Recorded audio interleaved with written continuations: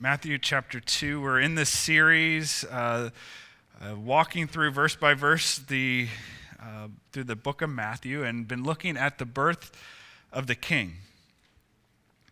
Matthew 2, as we sang, Christ the Savior is born, Matthew makes it a very simple statement. He just says in Matthew chapter 2, verse 1, after Jesus was born in Bethlehem and Judea, during the time of King Herod. Luke gives us lots of details on how that happened. Matthew just makes a statement. After Jesus was born in Bethlehem in Judea. During the time of King Herod, Magi, or wise men from the east, came to Jerusalem and asked, "Where is the one who has been born King of the Jews? We saw his star in the east and have come to worship him." And when King Herod heard this, he was disturbed, and all Jerusalem with him. When he had called together all the people's chief priests and teachers of the law, he asked them where the Christ, or Messiah, was to be born. "In Bethlehem in Judea," they replied, "for this is what the prophet has written. But you, Bethlehem, in the land of Judah, are by no means least among the rulers of Judah. For out of you will come a ruler who will be the shepherd of my people Israel." Then Herod called the Magi secretly and found out from them the exact time the star had appeared. And he sent them to Bethlehem and said, "Go and make a careful search for the child. As soon as you find him, report to me so that I too may go and worship him." After they had heard the king, they went on their way, and the star they had seen in the east went ahead of them until it stopped over the place where the child was. And when they saw the star, they were overjoyed. On coming to the house, they saw the child with his mother Mary, and they bowed down and worshipped him. And then they opened their treasures and presented him with gifts of gold and incense, or frankincense, and of myrrh. And having been warned in a dream not to go back to Herod, they returned to their country by another route. So what do you get for the person who has everything? You probably have heard that question this time of year. What do you get for the person who has everything? Well, if you Google that because you're having trouble, you're going to find all kinds of lists.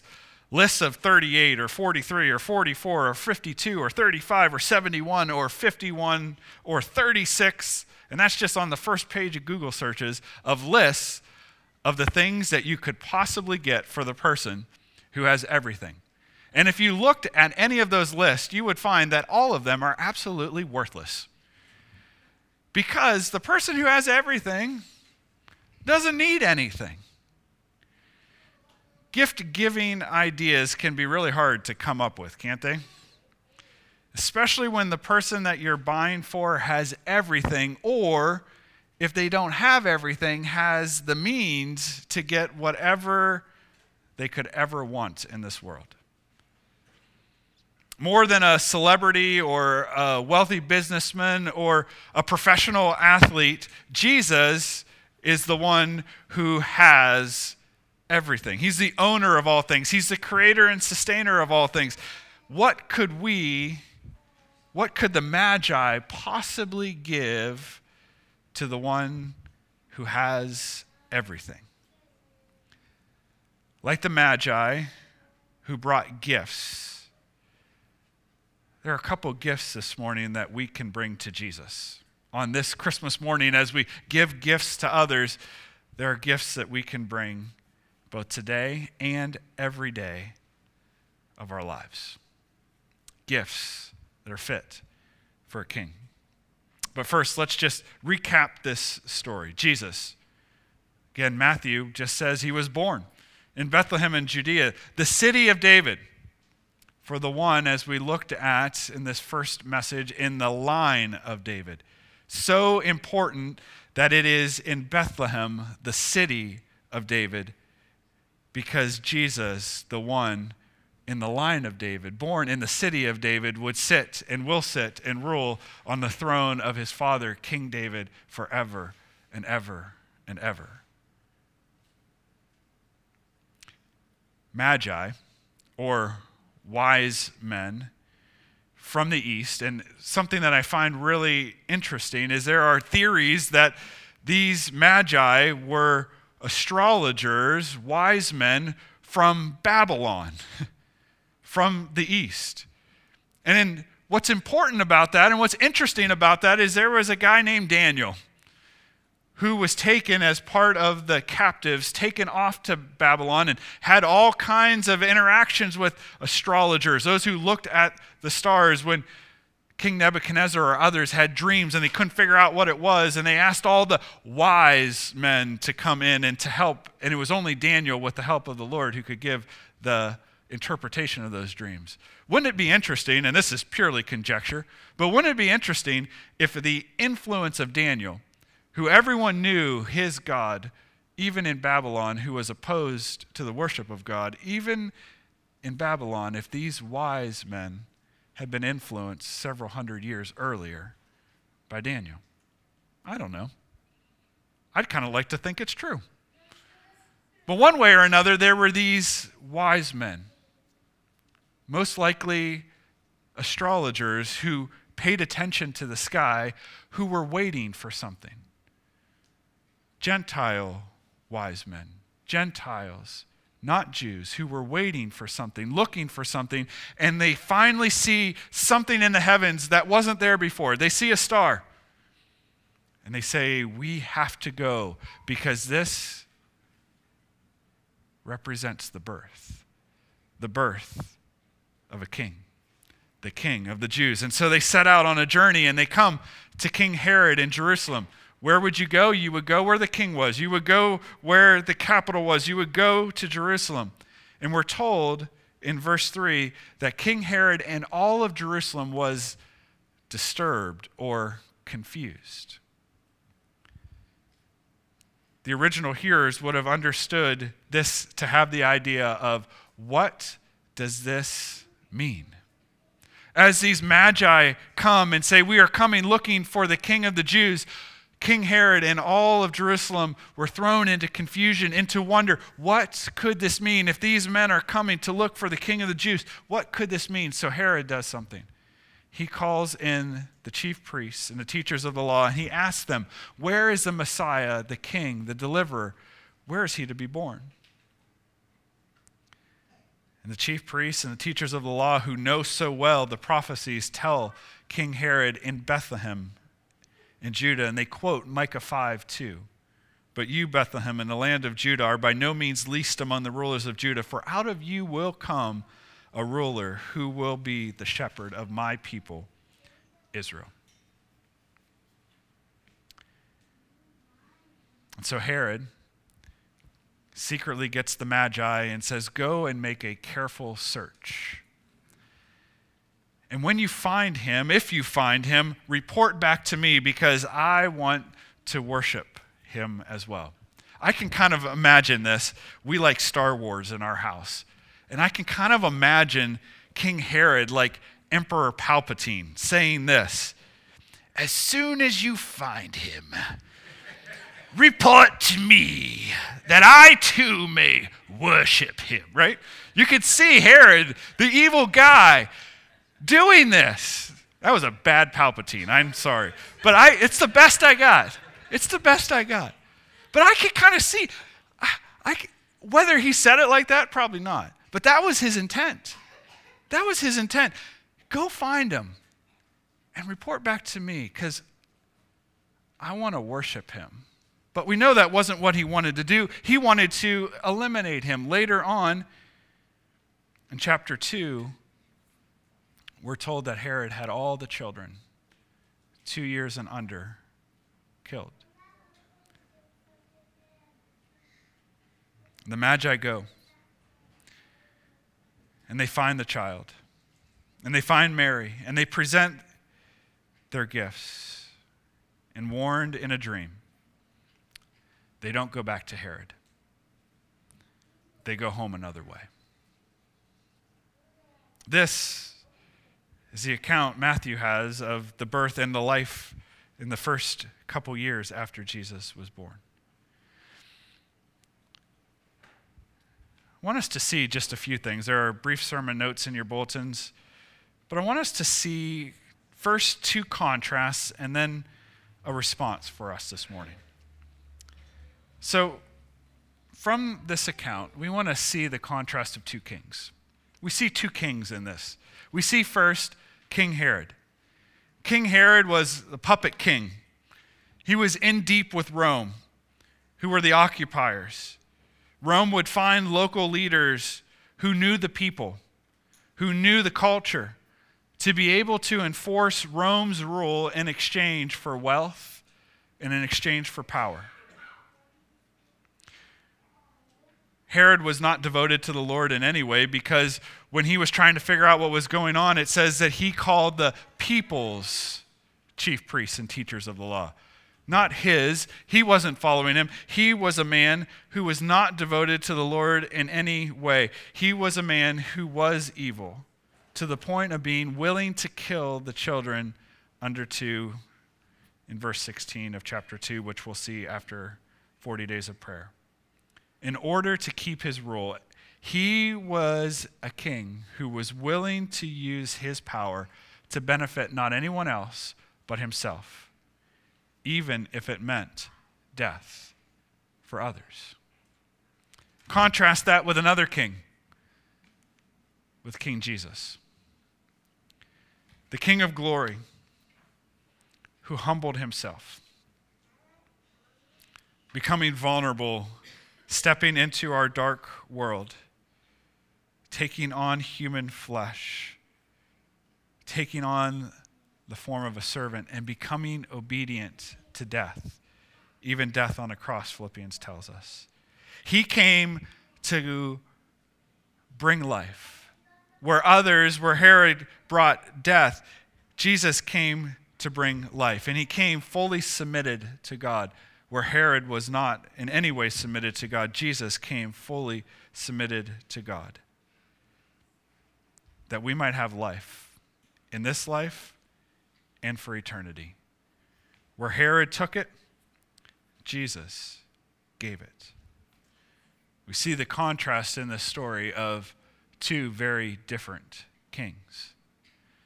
There's another contrast that we see, and that is the contrast of responses. There are 3 responses to Jesus. The first response we see in this passage, in this story, is rejection. Herod rejected Jesus. Threatened by another king, King Jesus, he rejected the rule of God very, very strongly. Even after finding out that God's Messiah was born. Understand that Herod understood this. He understood that there was a Messiah coming. That's why he called the chief priests and the teachers of the law. He understood this. And even when he understood that God's promised Messiah was born, he rejected God so strongly, and he fought to preserve his power so staunchly that he ultimately was willing to go to the point of death for others. Rejection. Rejection of God. Second response we see is apathy. The chief priests and the teachers of the law knew the scriptures. They knew the prophecies. When King Herod brought them in, they didn't need to go diving into the scroll books. They didn't need, like me, to go to figure out what do you get for people who have everything. They didn't need to go to Google. They knew it all. They had the scriptures so well memorized. They knew better than anyone that if the Magi were indeed seeing a star that was representing the birth of the King of the Jews, they knew better than anyone where to go find him. They knew that the King, the promised deliverer, was coming. But what did they do? They didn't even go to investigate it. Can you imagine? You are the spiritual leaders of a nation. And the thing that you know God has promised to do, that he is going to send a Messiah, deliverer. And when some who come from a far-off land to come find the King of the Jews, and you are able to tell them where to go look, and you don't even take the time to investigate, how much apathy was present? That the one that they were waiting for, looking for, they didn't even take time to look for. You see, knowledge without faith or without a humble heart or without a hunger will lead to apathy at best. These men who knew everything, who had all the knowledge that was needed, and yet did not pursue the king. Apathy. Third response, to contrast, is a response of consecration and worship. We see it in the Magi. These Magi, these wise men, lived with some sense of expectation. They had to go and find the King of the Jews when they saw the star. At this stage, scholars believe that Jesus was anywhere between 13 months and 2 years old when the Magi show up. So for all of the Christmas cards and stories where the Magi come to the manger, that's just not true. The shepherds go to find the baby in the manger. The Magi find the child and his mother. He's at least 13 months old and all the way up to 2 because Herod wants all the children from 2 years under to be killed. So somewhere in here, 13 months to 2 years, which means that it took those Magi anywhere between 13 months and 2 years to go to find the king. This would not have been an easy journey. This would have been over rugged terrain. This would have been long and difficult. But it was motivated by something. It was motivated by a deep desire and by a deep devotion. They were consecrated men, fully given to see the king. The dedication of these men to travel that far to find the king. A consecrated, dedicated, fully devoted life to God. And when they came with worship. They brought gifts of worship.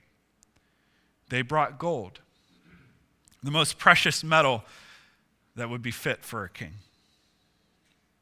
They brought incense or frankincense, which was the oil that was constantly being used by the priests in their ministry in the temple to God.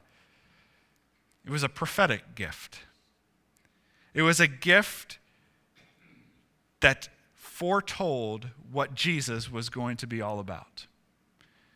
The priests would stand and would minister day after day before the Lord, ministering on behalf of the people before God, to keep relationship with God through the sacrifices and through the offerings, to stand on behalf of the people, to bring them into the relationship with God that they needed. And so here is Jesus, the one who came to reconcile us to God, to make peace with God. Jesus the priest. Making that reconciliation possible through his death on the cross, which is why they brought myrrh. Myrrh is the oil that was used for anointing and preparing dead bodies. Another prophetic gift that this young child would experience death, but would experience death for the salvation of the world. Jesus was born to save his people, to save us from our sins. And so you see the contrast of these three responses: rejection, apathy, consecration, and worship. And it brings us to the place on this Christmas morning where we get to make our decision, where we get to choose our response. Will it be rejection? I would guess that if you are here today, that your response to Jesus is not rejection, like Herod's was. But I also realize and recognize that you may be here this morning because that's what you do on Christmas morning, or someone drug you along against your will. And in your heart, you may be here and you may be singing. You may be hearing the song, the words of the birth of Jesus. But in your heart, you are opposed to the King. You are opposed to Jesus. You are opposed to the one who became a child to bring peace between God and man. I pray this morning that that's not your response of rejection to Jesus. Your response may be apathy. You may be like those chief priests and teachers of the law. You may know all about Jesus, but you're apathetic towards him. Your faith is just kind of blah. How do you know if your faith is just kind of blah? Well, if you have passion for a lot of other things in life, but for Jesus, your passion level pales in comparison. If he's in your life view, but he's pretty far on the periphery, he's pretty far on the outside. If you're like the religious leaders who you know so much, but when it comes to making effort, you're willing to make effort for many other things. But to seek the face of God, to spend time in his word, to spend time in prayer, to spend time with other believers, your effort is not as much. It may be that you are apathetic to Jesus. The good news this morning is that even if your heart action and your heart attitude is rejection, or if it is attitude, there is a solution to this. There is a remedy to this, and that is what the Magi did: consecration and worship. Like the Magi, a life fully given to Jesus, consecrated. It's like the story of the man who was very into contracts and knew that he needed to make a contract with God for his life. So he took a blank piece of paper and he signed his name on the bottom and he dated it. And he brought it to an altar like this at his local church, and he bowed before the Lord. And he took that piece of paper and he laid it on the altar and he told the Lord in prayer, I've already signed my life and I've dated it this day, and everything above it is blank. You get to fill in everything. My life is yours. My life is devoted to you. My answer is already yes. That's a consecrated life. That's a life devoted. It doesn't mean that we're always going to do it perfectly. And you may be saying, well, I got to get some things in order first before I can do that and that and that. Can I just say the biggest issue is, will he have your yes? And if he has your yes, Jesus, the King of Kings, will work with that. You don't have to have all your things in order first before you say, here's my life, here's my consecrated life. It's simply saying, to the best that I can, this is what I'm saying. I offer you my life. And Jesus loves nothing more than the gift of a life consecrated to him. He'll work with that. And he can do amazing things with a life where even not perfection, we just say, here's my life. Like the old hymn, take my life and let it be consecrated, dedicated, Lord, to thee. When we're in that place, worship is our response. These magi knew that there was something special about this baby, this child, this king, the King of the Jews. And they brought gifts of worship. We lifted up this morning words and songs of worship that come from our heart, declaring his worth, adoring him. Paul says in Romans 12 that our greatest act of worship is that consecrated life of giving in view of God's mercy. Offer yourselves as a living sacrifice. What does the King of Kings, the one who has everything, what is the one thing he doesn't have?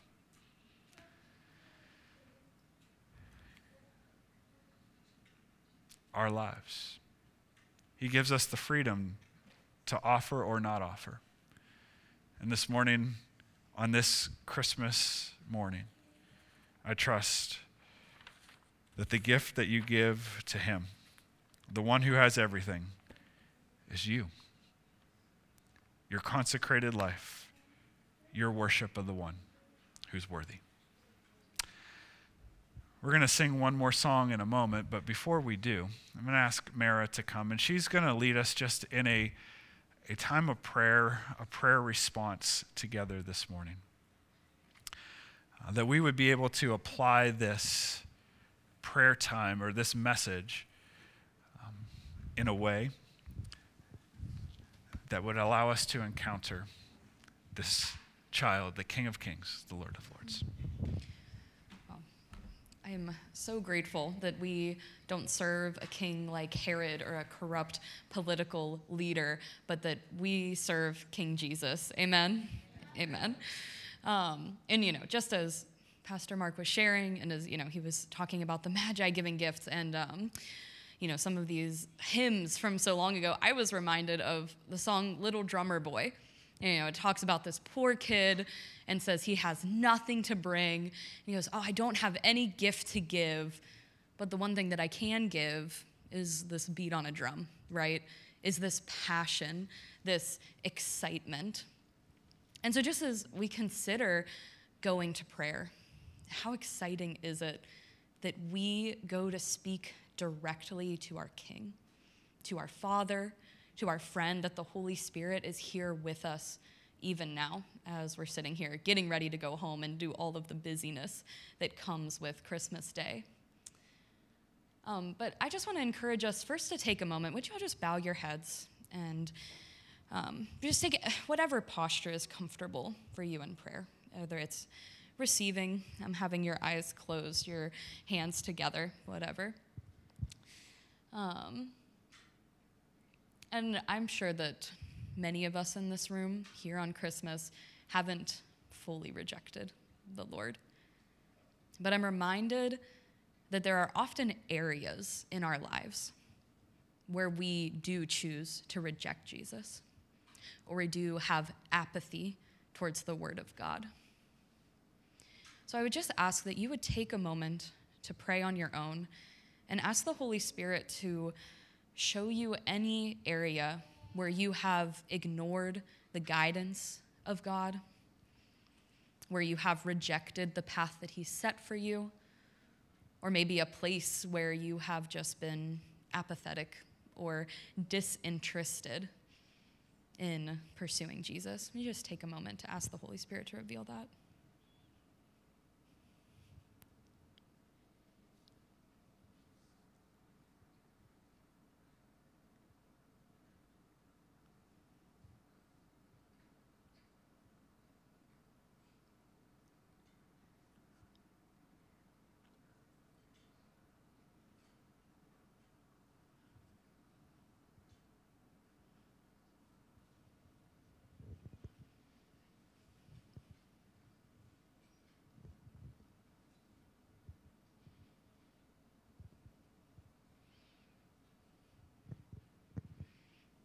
And as these things come to mind, Jesus calls us to turn away from our sin and to repent of it. And so just take a moment to do that before the Lord, if anything has come to your mind.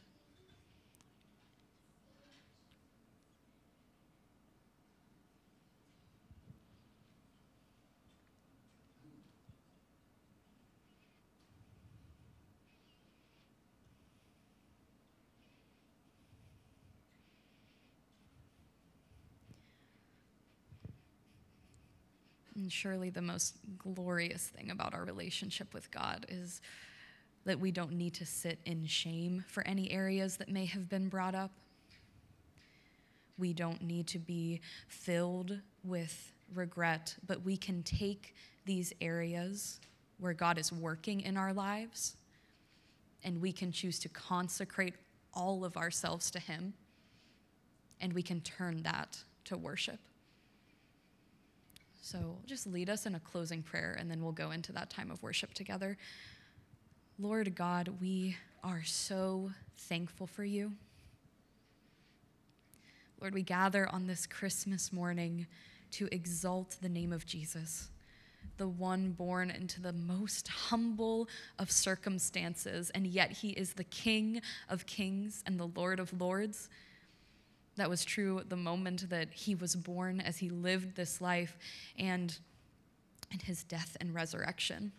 Lord, we take this special day to remember that. Lord God, in every area of our lives, would you teach us how to follow you well?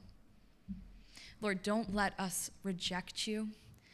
Don't let us live in apathy, Lord, but light a fire within us, God. May we burn with passion for you. May the thing that we get most excited for every morning when we wake up until the time that we go to bed be the best way that we can worship you and follow you in this life until you come back for us. Lord God, may that start just today in little ways. As Lord, you slowly form us into the image that you have for us, more and more into the likeness of Jesus Christ. So Lord, we praise you and we thank you, and we are so excited to worship you together on this beautiful day. In Jesus' name we pray.